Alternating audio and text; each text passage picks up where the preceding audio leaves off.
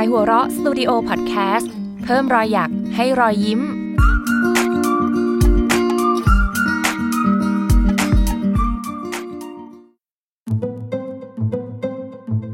สั้นสตอรี่เรื่องสั้นดีๆจากขายหัวเราะพลอยโดยแก้วเกษราพลอยเป็นหมาพันธุ์ไทยที่ฉันบังเอิญเจอตอนไปวัดกับแม่ในวันพระฉันพบมันตอนยังเป็นลูกหมาตัวเล็กๆไม่รู้ว่าใครเอามาปล่อยไว้ด้วยความที่เป็นหมาตัวกระเปียกไม่มีพรรคพวกมันจึงโดนหมาที่ตัวโตกว่ารุมกัดเอาฉันกับเพื่อนๆที่วิ่งเล่นอยู่นอกศาลาเจอมันเข้าก็เพราะวิ่งตามเสียงเอ๋งๆไปจนเจอภาพที่เห็นตรงหน้าคือลูกหมาตัวเล็กๆผอมๆสีน้ำตาลแซมดำมีจุดสีขาวแต้มอยู่ตรงกลางหัวพอดีมีแผลถูกกัดเต็มตัวทั้งรอยเก่ารอยใหม่มีเลือดไหลซิบๆอยู่ตามแผลฉันและเพื่อนๆไล่หมาตัวโตออกไปแล้วค่อยๆอุ้มมันขึ้นมามันเอาหัวมาซุกที่พุงน้อยๆของฉันตัวสั่นเทิมน้ำตาไหลก่อนที่ฉันจะอุ้มมันเข้าไปหาแม่ในศาลาและขออนุญาตว่าเอามันกลับไปบ้านได้หรือไม่ถ้าปล่อยมันไว้ที่นี่แล้วมันโดนรุมกัดตายเราจะทำบาปเอานะแม่ประโยคนี้คือไม้ตายที่ทำให้แม่ผู้ชอบพร่ำสอนฉันเรื่องบาปบุญถึงกับหยุดลังเลฉันประคบประหงมพลอยอย่างดีอาบน้ำฟอกสบู่ทาแป้งหาข้าวให้กินจนอิ่มหนำสำราญ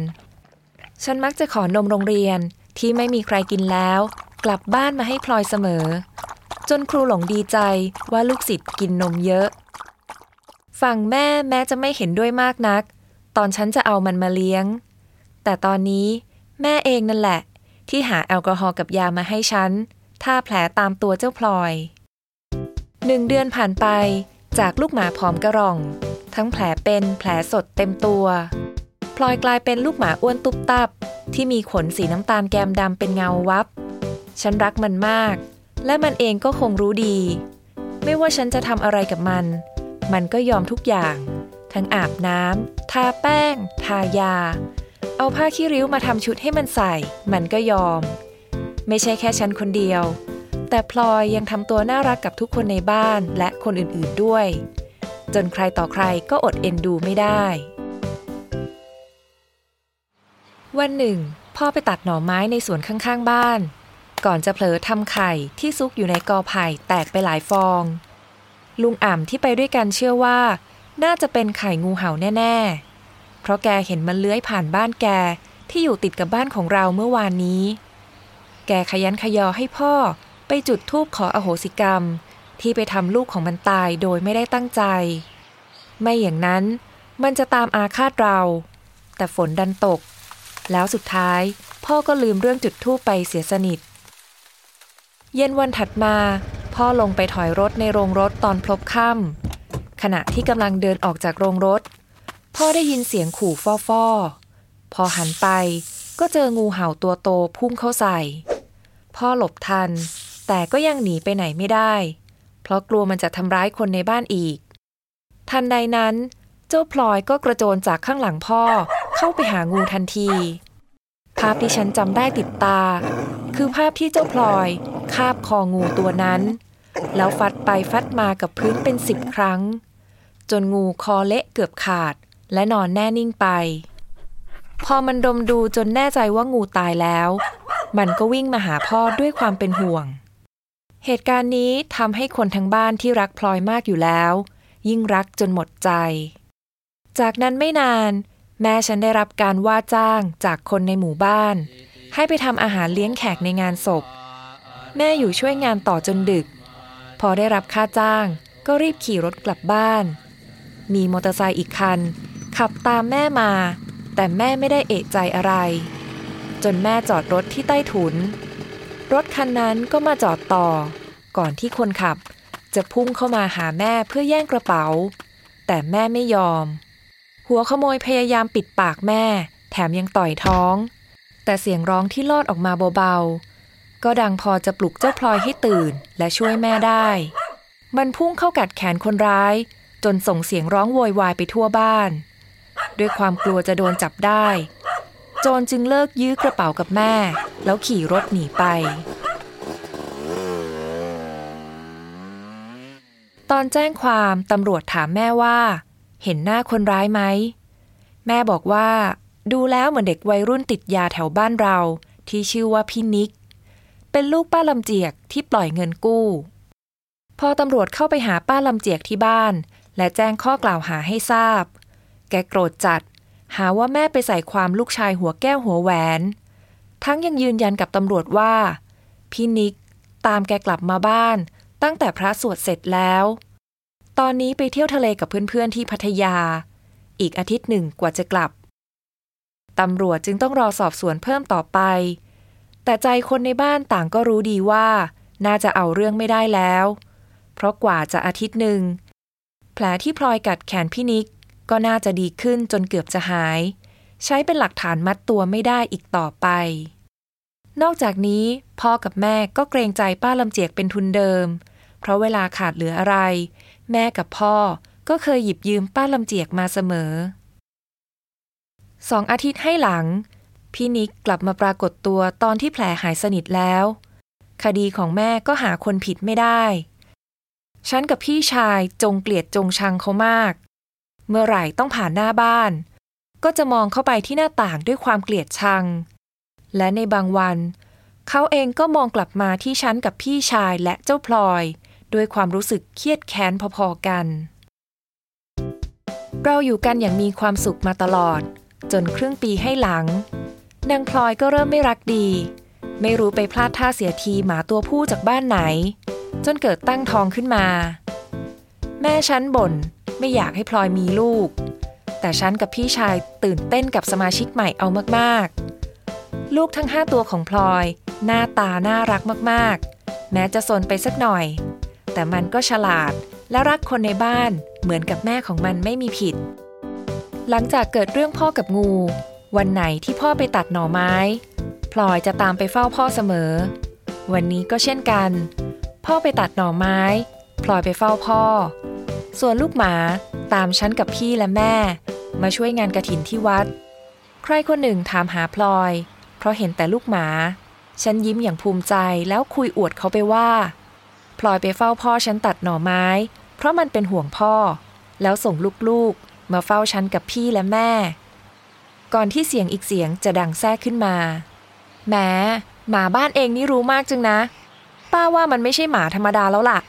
ท่าทางจะเป็นหมาผีฮ่าฮ่าฮ่าป้าลำเจียกนี่เองพูดจบแล้วแกก็หัวเราะร่วนกับแก๊งลูกหนี้ขาประจำที่เดินตามแกไปทุกที่ฉันไม่ขำและกำลังจะอ้าปากเถียงแต่พี่ชายหยิกแขนฉันไว้ว่าอย่ามีเรื่องดีกว่างานกฐินจะเสร็จก็เย็นแล้วทุกคนช่วยกันเก็บกวาดข้าวของและขยะเพื่อเตรียมตัวกลับบ้านฉันได้ยินเสียงเอะอะดังมาจากหน้าเมนตายแล้วลูกหมาใครมานอนตายเรียงกันอยู่ตรงนี้เนี่ยกำลังน่ารักน่าชังอยู่แท้ๆฉันใจคอไม่ดีแต่ก็ต้องวิ่งไปดูให้เห็นกับตาใช่แล้วลูกๆของพลอยทั้ง5 ตัวนอนแน่นิ่งหลับตาพริ้มที่ปากมีน้ำลายฟูมและมีเลือดซึมออกมาเล็กน้อยฉันบอกคุณป้าคนที่เจอศพว่านี่หมาฉันเองก่อนจะซุดตัวลงไปนั่งข้างๆร่างทั้ง5และร้องไห้โฮพี่ชายจับบ่าฉันด้วยใบหน้าแดงก่ำน้ำตาคลอแม้จะไม่ร้องไห้ออกมาเพราะพี่เริ่มเป็นหนุ่มแล้ว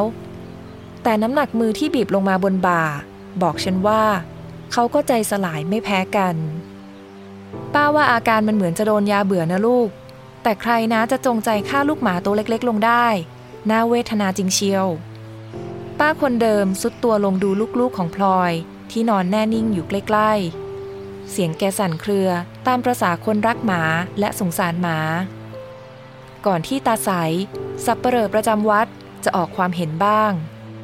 ผมเห็นเจ้านิกลูกแม่ลำเจียกกับเพื่อนๆเล่นกับลูกหมาอยู่นะตอนงานกฐินไม่รู้ว่าใช่หรือเปล่าวันนี้ที่วัดก็คนเยอะซะด้วยฉันได้ยินที่ตาใสวิเคราะห์ก็ถึงกับตาลุกวาวพี่ชายคลายมือออกจากบ่า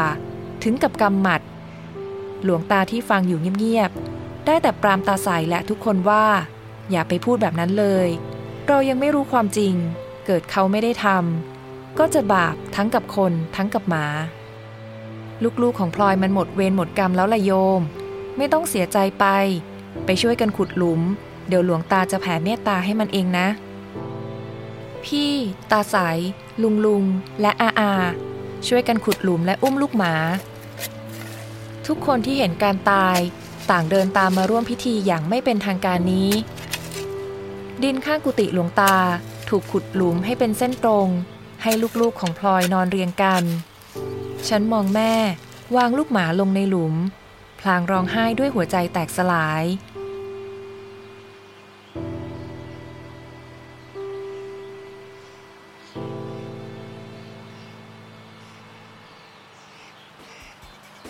ระหว่างทางกลับบ้านที่ต้องผ่านบ้านป้าลำเจียกฉันมองลอดรั้วไปเห็นพี่นิกกับเพื่อนๆกำลังกินเลี้ยงวันเกิดอย่างคลึกครื้นโดยมีป้าลำเจียกยกเหล้ายาและอาหารมาให้ไม่ขาดบรรยากาศช่างต่างกับสิ่งที่คนในบ้านฉันเผชิญอยู่ราวฟ้ากับดินพลอยกระดิกหางรอรับฉันกับพี่และแม่อยู่ตรงหน้าบ้านฉันก้มลงไปกอดมันให้แน่นที่สุดเท่าที่จะทำได้พลอยทักทายทุกคนแล้วเริ่มมองหาเจ้าตัวน้อยของมันพอไม่เห็นลูกมันก็เริ่มคลางงืดแล้ววิ่งหาคนนั้นทีคนนี้ทีเหมือนจะถามว่าเห็นลูกๆฉันไหมคืนนั้นฉันเอาพลอยไปนอนบนบ้านตรงนอกชานฉันนอนหน้าทีวีตรงที่มองออกนอกหน้าต่างแล้วมองเห็นพลอยได้เราต่างนอนร้องไห้จนหลับไปทั้งคู่หรืออาจเป็นฉันคนเดียวที่หลับเพราะเหนื่อยแต่พลอยร้องไห้ทั้งคืนจากนั้นไม่นานพลอยก็ตั้งท้องอีกเราตกลงกันในบ้านว่ารอบนี้จะสร้างบ้านเล็กๆให้พลอยกับลูกๆอยู่ไกลจากรั้วและไม่ให้ออกจากบ้านไปไหนจะได้ไม่มีใครมาทำร้ายพวกเราเฝ้ารอวันที่พลอยจะออกลูกมาตลอดแต่พอถึงวันที่มันคลอดจริงๆยายดันเป็นลมในห้องน้ำทุกคนชุลมุนวุ่นวายกับการพายายไปหาหมอจนไม่ได้สนใจพลอยกับลูกๆมากนักพลอยวิ่งตามคนในบ้านจนพี่ชายฉันต้องลูบหัวบอกมันว่ายายไม่สบายต้องพายายไปโรงพยาบาลสุดท้ายต้องฝากป้ากำไรกับลุงอ่ำที่อยู่บ้านติดกันให้ช่วยดูพลอยกับลูกๆในคืนนี้ไปก่อนด้วยความสงสารและเป็นห่วงก่อนที่เราทั้งบ้านจะยกขโยงไปโรงพยาบาลพอกลับมาตอนเช้าพลอยยังวิ่งมารับฉันกับพี่ชายตามปกติเพียงแต่พวกฉันหาลูกหมาเท่าไหร่ก็ไม่เจอป้ากำไรยืนยันว่าแกเอาข้าวมาให้พลอยเมื่อคืนก็ยังเห็นลูกหมา3 ตัวนอนอยู่เลยฉันกับพี่ชายและพ่อเดินหาจนรอบบ้านก่อนที่จะได้ยินเสียงพี่ชายโวยวายว่าเจอแล้วหลุมเล็กๆถูกขุดไม่ไกลจากบ้านที่เราสร้างไว้ให้พลอย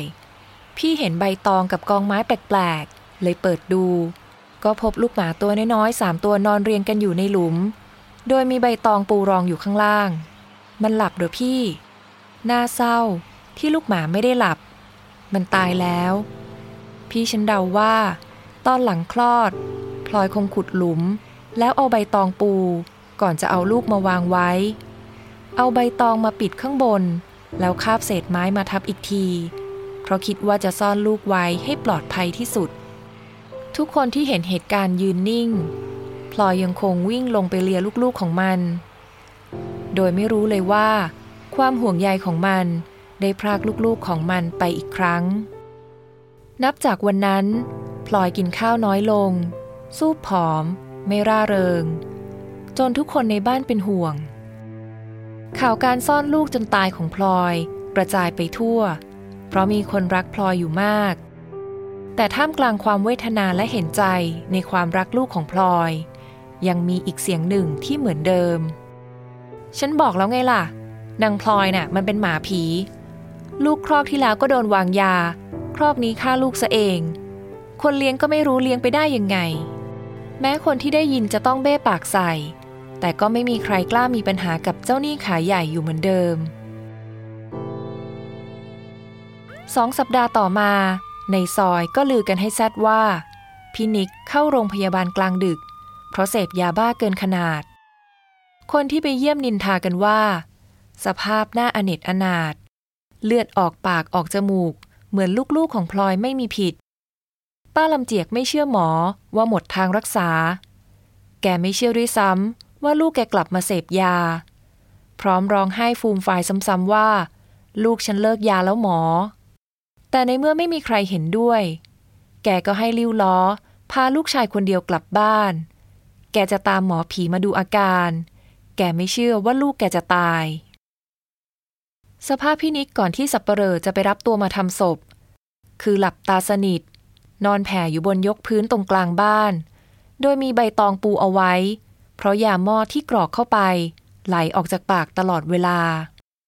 ป้าลำเจียกพยายามปิดสาเหตุการตายให้เงียบเพราะกลัวคนสมน้ำหน้าแต่สิ่งที่แกปิดไม่ได้คือความเศร้าโศกและโดดเดี่ยวแม้แกจะมีคนรู้จักมากมายแต่เพราะนิสัยใจร้ายทำให้คนมางานศพพี่นิกบางตาแม่บังคับให้ฉันกับพี่ไปงานเพราะอดสงสารไม่ได้ฉันถึงมีโอกาสได้เห็นแกนั่งตาลอยอยู่หน้าโลงแบบไม่กินไม่นอนจนคืนสวดศพวันที่5ตาใสสับเปลอที่วัดเล่าว่าตอนไปเจออีกทีแกก็นอนฟุบไปน่าจะตรอมใจตายเพราะคิดถึงลูกวันเดียวกันนั่นเองพลอยก็จากเราไปมันอาการแย่ลงเรื่อยๆตั้งแต่ลูกตายและไม่ว่าฉันและครอบครัวจะพยายามอย่างไรก็ไม่สามารถเยียวยาหัวใจที่แตกสลายของพลอยได้อีกชาวบ้านที่ได้แต่เงียบตอนป้าลำเจียกยังมีชีวิตอยู่ต่างพากันเอาเรื่องพี่นิกกับป้าลำเจียกไปนินทากันสนุกปากมีเพียงบ้านของฉันซึ่งเป็นโจทย์โดยตรงที่พูดอะไรไม่ออกเพราะเข้าใจดีว่าการสูญเสียครั้งนี้รุนแรงแค่ไหนเพราะมันช่างคล้ายกับเรื่องของพลอยและลูกๆเหลือเกินได้แต่หวังว่าเรื่องแบบนี้จะไม่เกิดกับสมาชิกในครอบครัวไหนหรือสัตว์เลี้ยงของใครอีก